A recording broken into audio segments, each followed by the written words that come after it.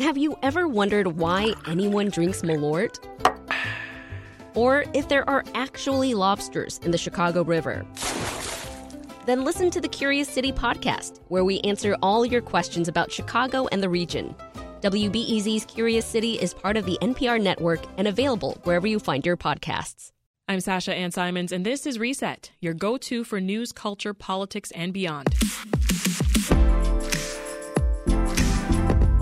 It's October, which might make you think of pumpkins, corn mazes, apples, all things that come from farms. And let's be honest, the Midwest is known for farms. About 75% of land in Illinois is farmland. We're the second largest exporter of soybeans in the country. And yes, corn is a big deal here. But here's the twist. Our usual agricultural practices are also hurting our ability to grow food now, and will get worse down the road. Here to tell us more is Illinois state climatologist Trent Ford. All right, Trent, my first question is, what? Can you just explain why our current food system is hurting our ability to grow food? Is it because of climate change? Well, climate change is part of it, and so, what we've seen is that there's a complex and kind of two-way relationship between climate change and agriculture in the Midwest, and we can broaden it out beyond the Midwest, but focusing here on the Midwest, especially corn and beans agriculture, when we look out on the Midwest landscape, we see the majority of that agricultural land is being used for one or two different crops that are produced in sort of the same way. And what that does is it not only creates problems with environmental issues, but also makes it a lot easier, more vulnerable to climate-related impacts. And a lot of times we think about climate-related impacts like really heavy rain, high temperatures, things like that, but the overall shift in our climate in Illinois from warmer to and wetter also means an increase in agricultural pests, weeds, things like that also cause problems. And so at the same time that we've built up this agricultural system, really over the last,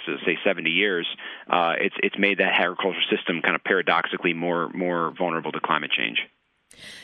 How big of an impact on climate change does agriculture have? Help us understand. Yeah, so when we think about the main driver of climate change is global warming, the increase in global average temperatures, and that's directly caused by human activities and the release of greenhouse gases, carbon dioxide being the main one. Now, the sort of best inventory of greenhouse gas emissions for the country puts agriculture at about 10 to maybe 15% of the total greenhouse gas emissions.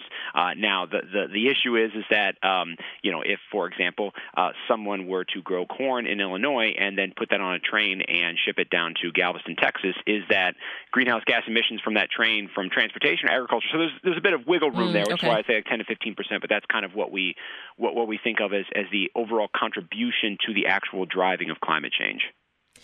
Globally, we think about deforestation for farmland as a big contributor to this warming planet. So what do we see here in Illinois, and why is this a problem? Yeah, so in Illinois, historically, the land use change for agriculture really is shift away from prairie and kind of mixed savanna landscape and wetland landscape to agriculture. That took place really about 100 or more years ago, and we have seen the expansion of agricultural lands across Illinois over the last 30 to 50 years. But the major expansion was really from prior to the 1950s. But certainly on a global scale, and just within the United States as well, we've seen the development of lots of different types of lands, but wetlands and really important tropical rainforests in particular in some of our tropical areas into either grazing land for cattle or agricultural land, crop agriculture for, let's say, corn or soybeans or other crops like palm oil, that does take away it has ecosystem impacts for sure, but it also takes away or reduces the ability of that landscape to take in carbon dioxide. So a lot of times historically the land has acted as a sink for the carbon dioxide that we emit into the atmosphere, and that transition from those tropical rainforests or wetlands to agricultural land dramatically reduces the amount of the effectiveness of that kind of carbon storage. Yeah, you mentioned cattle there. Livestock is a big part of Illinois' agricultural industry. So talk more about that, how it plays out here and how it stresses the climate. Yeah, so there's a couple different ways with livestock management.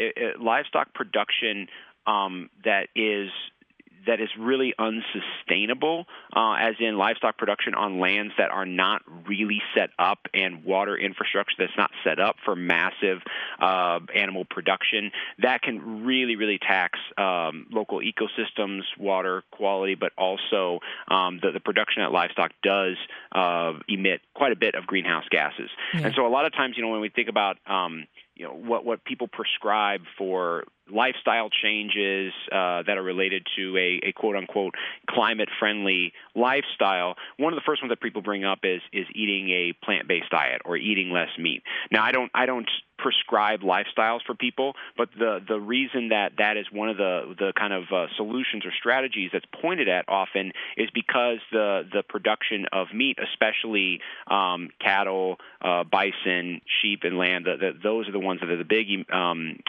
greenhouse gas emitters. It's associated with emissions of greenhouse gas, which then, of course, affect climate change. The other big player here, soil and nutrient management. How do fertilizers play a role in emissions? Yeah, so that we do have greenhouse gas emissions directly off of fertilizers that are applied to fields. But I would say one of the largest impacts is not directly to climate change, but is actually a result of climate change in itself and of maybe unsustainable nutrient management. And so one of the big issues we get is because rainfall across the Midwest is becoming heavier, we're getting more frequent, intense rainfall events. What that's doing is when that falls on a soil that has had nitrogen fertilizer or manure applied to it, especially in excessive rates, some of that nutrients can run off with the water that runs off the field. Because we get, let's say, a 2 or 3 inch rainfall event in just a number of hours, as we've seen in Chicago over the last couple of months, a lot of that will just run off and create flooding issues and inundation. And it's not just the water running off the field, but it's the nutrients that were applied to the field, as well as the soil, which, of course, is the lifeblood of agriculture here in the Midwest.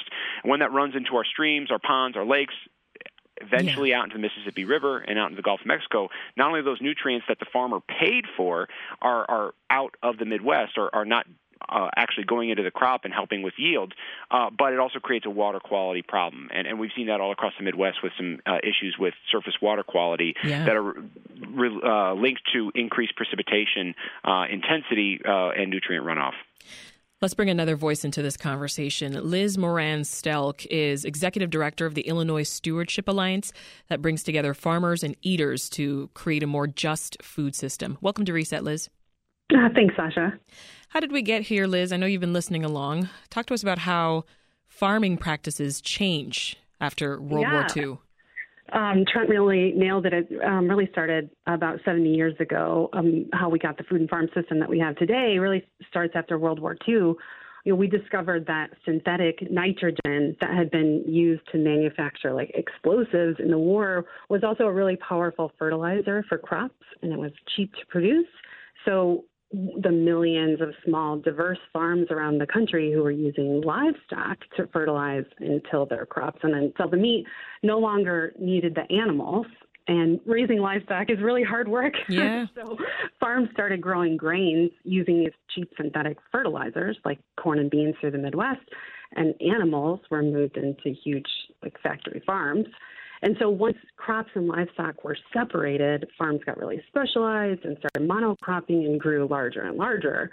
And at the time, we had really strong farm bill, like after the Great Depression and the Dust Bowl, that helped manage the supply of food so farmers wouldn't overproduce and cause the prices to plummet.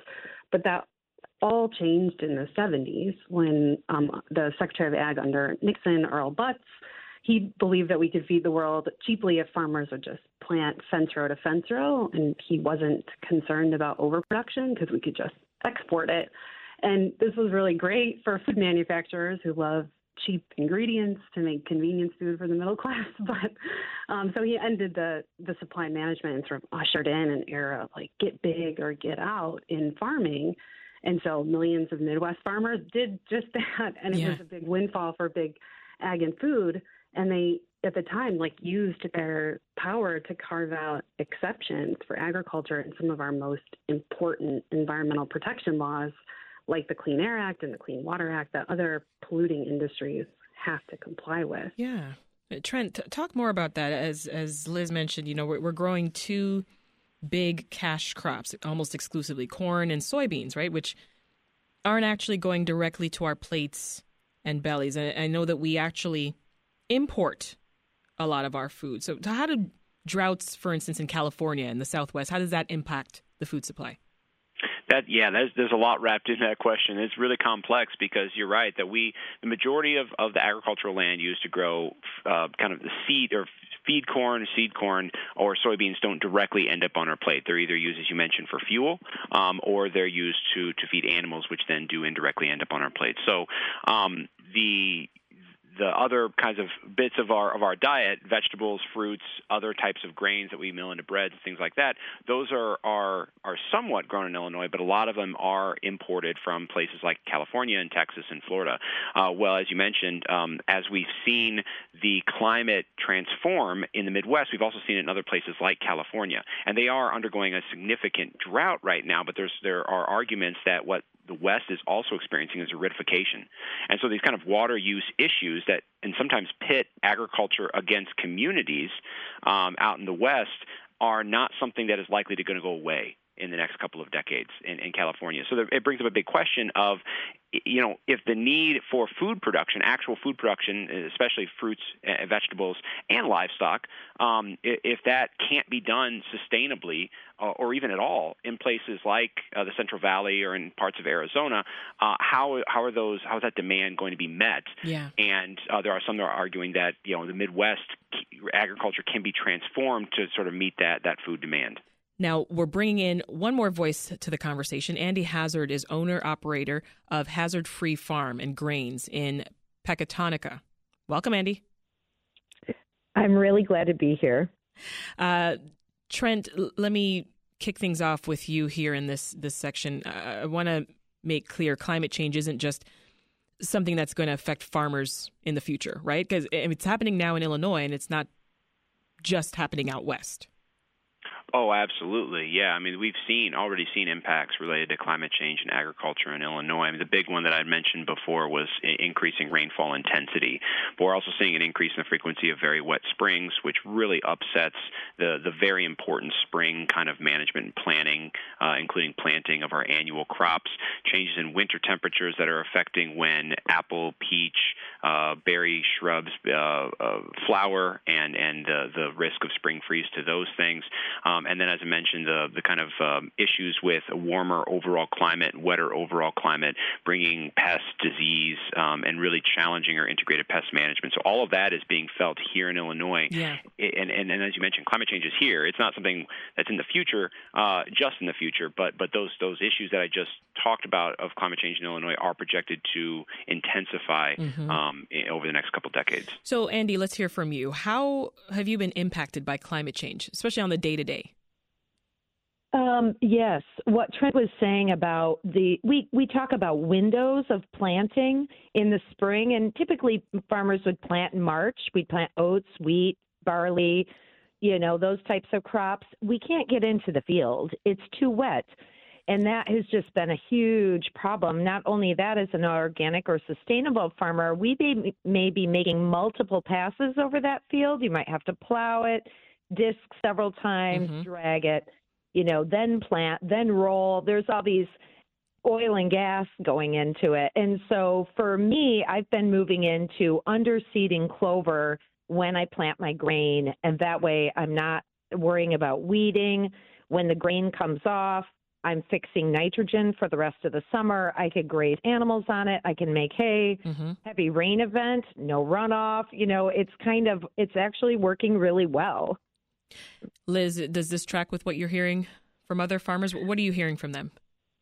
Yeah, we're hearing that farmers are impacted. Everything that Trent mentioned, whether it's rainfall events that are unexpected or longer periods of drought. We also have farmers who tell us they have pest pressure they've never witnessed before. Trent, we've touched on rainfall there, but what about warmer night temperatures? Yeah, this is an issue for both row crops, the kind of grains, as well as what we consider, or is often called specialty crops, things like tomatoes and pumpkins and sweet corn that are often, a really, really important part of Illinois' agriculture. And summertime temperatures overall have warmed not quite to the extent of wintertime temperatures, but when we break it down between day and night, our summer nighttime temperatures have warmed at about 3 to 4 times the rate of our summer daytime temperatures. So we're getting a lot more of those very warm nights where our temperature doesn't get below maybe 65, 70, in some cases 75 degrees. And just as that's stressful to humans, when you can't open your windows and relax at night after a hot day, it's stressful for plants as well. So some of the specific impacts we see is reduced sugar conversion in corn that can have a significant impact on yield, even without like a drought or moisture restriction.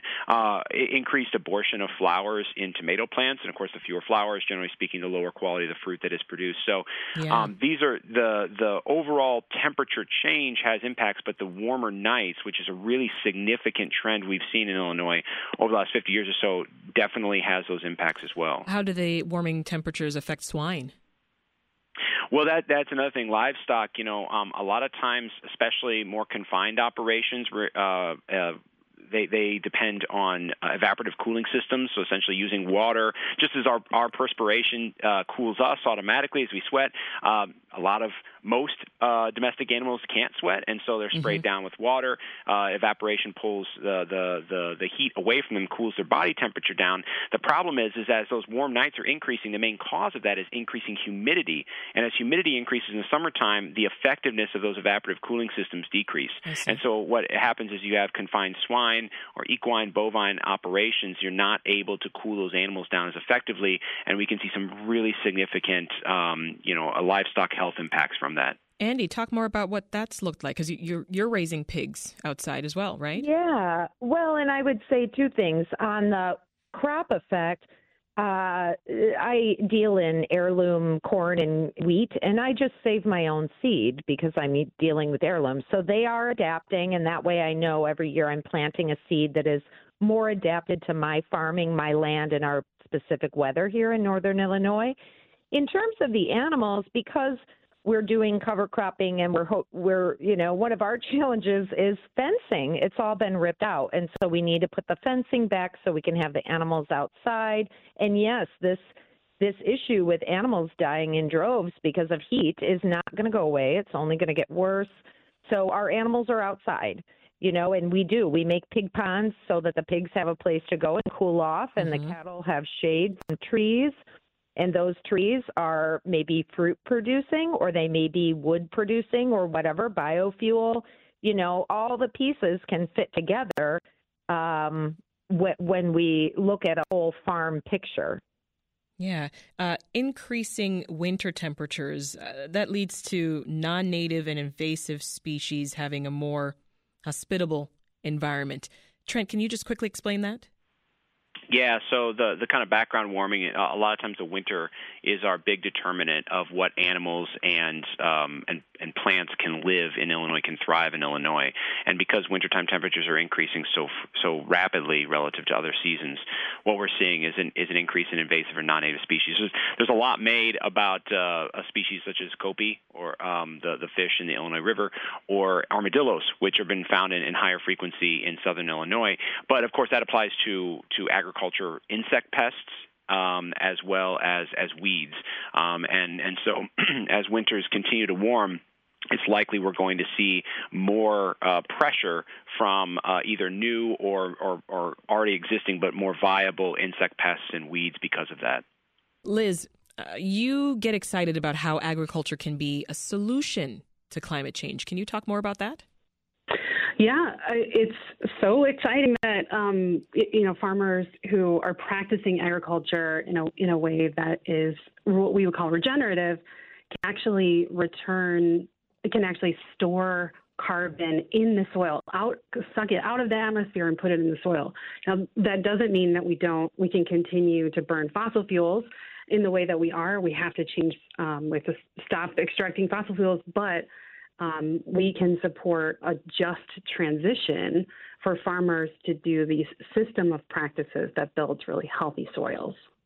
Andy, your family's been farming conventionally for generations, but you actually chose to farm differently. Why is that?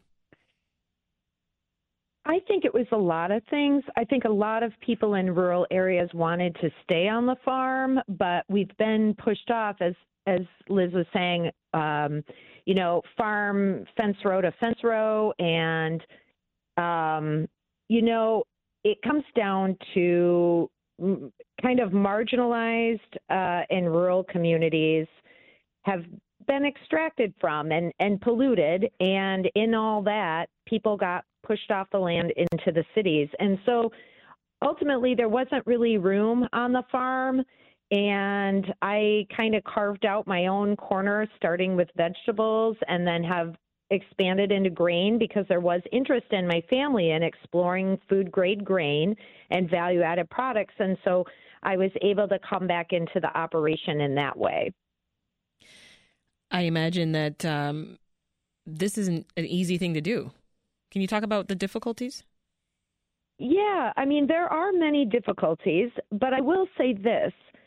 It is incredibly exciting time if you are in this arena because there's no going back. I mean, we cannot continue to go the way we were. And we have most of the answers. Now, some would argue which answers are those. And I joke like, oh, are you, who's in charge, man or nature? And for me, it was pretty obvious early on in college that nature was in charge, but not everybody agrees with that. Yeah. But that was sort of my thing is like, she's been doing it for billions of years. We just look and then copy, Yeah. And so, and I think our biggest thing is understanding how quickly with the temperatures are moving, we need to be moving plants and seeds around to match the temperatures and match the challenges. And I think that's something that we kind of have yet to explore.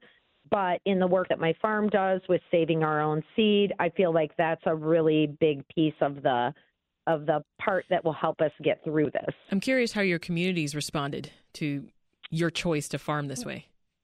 Wonderfully, because really, in a lot of ways, I'm farming in the old way. I'm using a lot of small, lighter equipment and have built wonderful relationships. I grew up as a 4-H kid.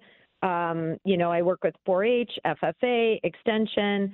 Everybody can see it, even people that might not fully understand climate change. If they watch birds and flowers, they'll say, yeah, they're coming at a different time. Or, oh, we had a really late frost and it killed the tops of all the sycamore trees. They see it, but, we don't have a continuing education program in our country that's for the masses. And so I think a lot of people are just kind of head down working, providing for their family, and they don't realize how much more we know at this point in time. Well, Liz, you are working with farmers who have actually cited health concerns for their reason for switching away from the conventional practices. Can you tell us more about that? Yeah, some of our, farmer members talk about how, they're deeply concerned about what they have seen about from, glyphosate and, other fertilizers and the impact that, what they're seeing is like cancers and other, health impacts on themselves and members of their family and, trace the roots of that to the use of chemicals and make a commitment that they're going to farm differently without those synthetic inputs and, work more with nature to feed healthy soil. Mm-hmm. Andy, all of the things that we mentioned earlier, right? We talked about warmer winters, wetter soil, compressing workflow in the spring. Tell us more about how you're working around this and how you're going about fall planting. Well, interestingly, I just planted rye the other day and just on a few acres. Oh, wow. Just gave my father a heart attack because he really wanted to plow it. And we have been struggling. We do struggle with weeds, and Canadian thistle is one of them. But when you shift your mindset and you start talking to the weeds and you say, like, why are you here? And you start looking into it further, the plants say, well, I'm here because your calcium is low, you've compacted your soil, you have a plow pan, and because you weren't planting, cover crops under your grains. And nature is, I always like to think of her as she's like kind of a wild girl, but she wants to be covered. She wants something on her soil surface. And when we don't do that, she'll do it for us, and she'll bring in, quote unquote, weeds. Well, what those are is successional species to help return the balance, because we're leaving a scar in the surface of the earth when we plow or when we work. Every time you work the soil, it's oxidizing, it's releasing carbon. So the less we can do that and figure out other ways, other types of low impact equipment that are just, working the very top few inches, we are keeping that carbon in the soil. And this kind of comes back into, why aren't the carbon markets operational yet? What's going on? It's tricky. It's tricky because it's a very complex system, and carbon can be sucked in and it can be released very easily by tillage practices. Well, Trent, you've been listening to all of this. What else can you add to the conversation here about the kinds of adaptations and mitigation strategies that we need right now? Yeah, I mean, I think Andy's comment was really on where it was the solutions are here, most of them at least, and as far as adaptation and mitigation, and so it's just a matter of implementing them at a large enough scale that it can really make a huge difference to, for the region, like a Midwest region or the state of Illinois. And so I think that's really the challenge moving forward. And unfortunately, given the IPCC's latest report, we don't have that much time. So I think it is a pressing issue to really broaden this out to implement a lot of these solutions that Liz and Andy mentioned at a much larger scale. Liz, can you go more into policies you think are needed to support farmers as they transition to these more sustainable growing practices? Mm-hmm. Yeah, sure. There's a couple. I mean, one is it's expensive and it's really difficult for farmers to transition to more sustainable or regenerative practices, but we do have what are called working lands conservation programs that provide farmers with the funding and the technical support that they need. And one great thing that just happened is the recent Inflation Reduction Act included $20 billion for those working lands programs as part of the administration's commitment to address climate. So we're going to get a huge boost in those in those programs. And I'm also really excited that Illinois Department of Agriculture is bringing on 20 new conservation planners to actually work with farmers. So that's really great. Are we doing a good job getting the word out that exists, that help those programs? Well, no. We definitely need to do a lot more. This is going to be, the first really influx of big money to these programs in a really long time, and so and they've been overprescribed. So for a long time, too many farmers have been denied funding. So they've been trying to do the right thing, but the funding hasn't been there. So we're really in, I think, an important moment where the programs could actually begin to meet the need that's on the ground from farmers. The other opportunity that's on the horizon that's super important is the 2023 Farm Bill that comes up every 5 years for reauthorization, and it's really a chance to shift government support away from monoculture operations and industrialized practices and toward more regenerative and local forms of agriculture. Yeah. That's an opportunity to increase conservation funding and revise programs so that federal funds aren't supporting practices that increase emissions and pollution. And then, big picture is the Biden administration has committed to break up corporate consolidation of processing in the food system through executive order last year, and that is really essential to rebuild local and regional food processing that makes us more food secure, so we don't have to rely on states like California for all our food. Well, just a couple seconds here, Andy. I wonder what you're most heartened by right now. Just the recognition from the government and from consumers and everyone, we have to deal with this now. And we were joking the other day, I said, the Farm Bill gets written once every 5 years. I think it's time to make that either biannually or annually, because we are in a huge amount of change right now. We are being, as a human species, thrust through an evolutionary bottleneck, and this is make or break. The next couple of years is our time, and so it is exciting, but it is a little bit of a white knuckle ride until all the pieces are in place. Yeah. We'll have to leave it there for now. That's Andy Hazard of Hazard Free Grain Farm near Rockford, Trent Ford, state climatologist, and Liz Moran-Stelk, executive director of Illinois Stewardship Alliance. Thank you all. This episode of Reset was produced by Linnea Dominic. It was mixed by Ethan Schwab. Want to hear more about what's happening in Chicago? Then subscribe to our podcast. We've got tons of great interviews and conversations about Chicago and beyond. And don't forget to leave us a rating. That helps more people find us. I'm Sasha Ann Simons. We'll meet you right back here tomorrow.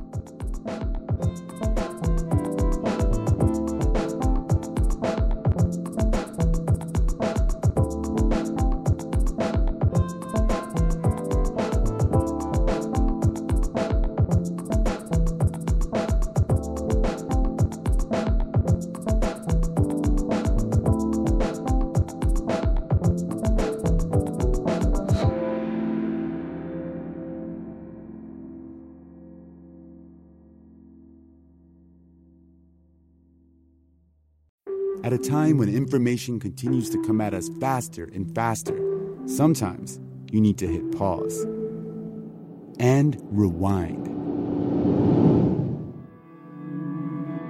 NPR's Throughline takes you back in time to the source of the news stories filling your feed. Find NPR's Throughline wherever you get your podcasts.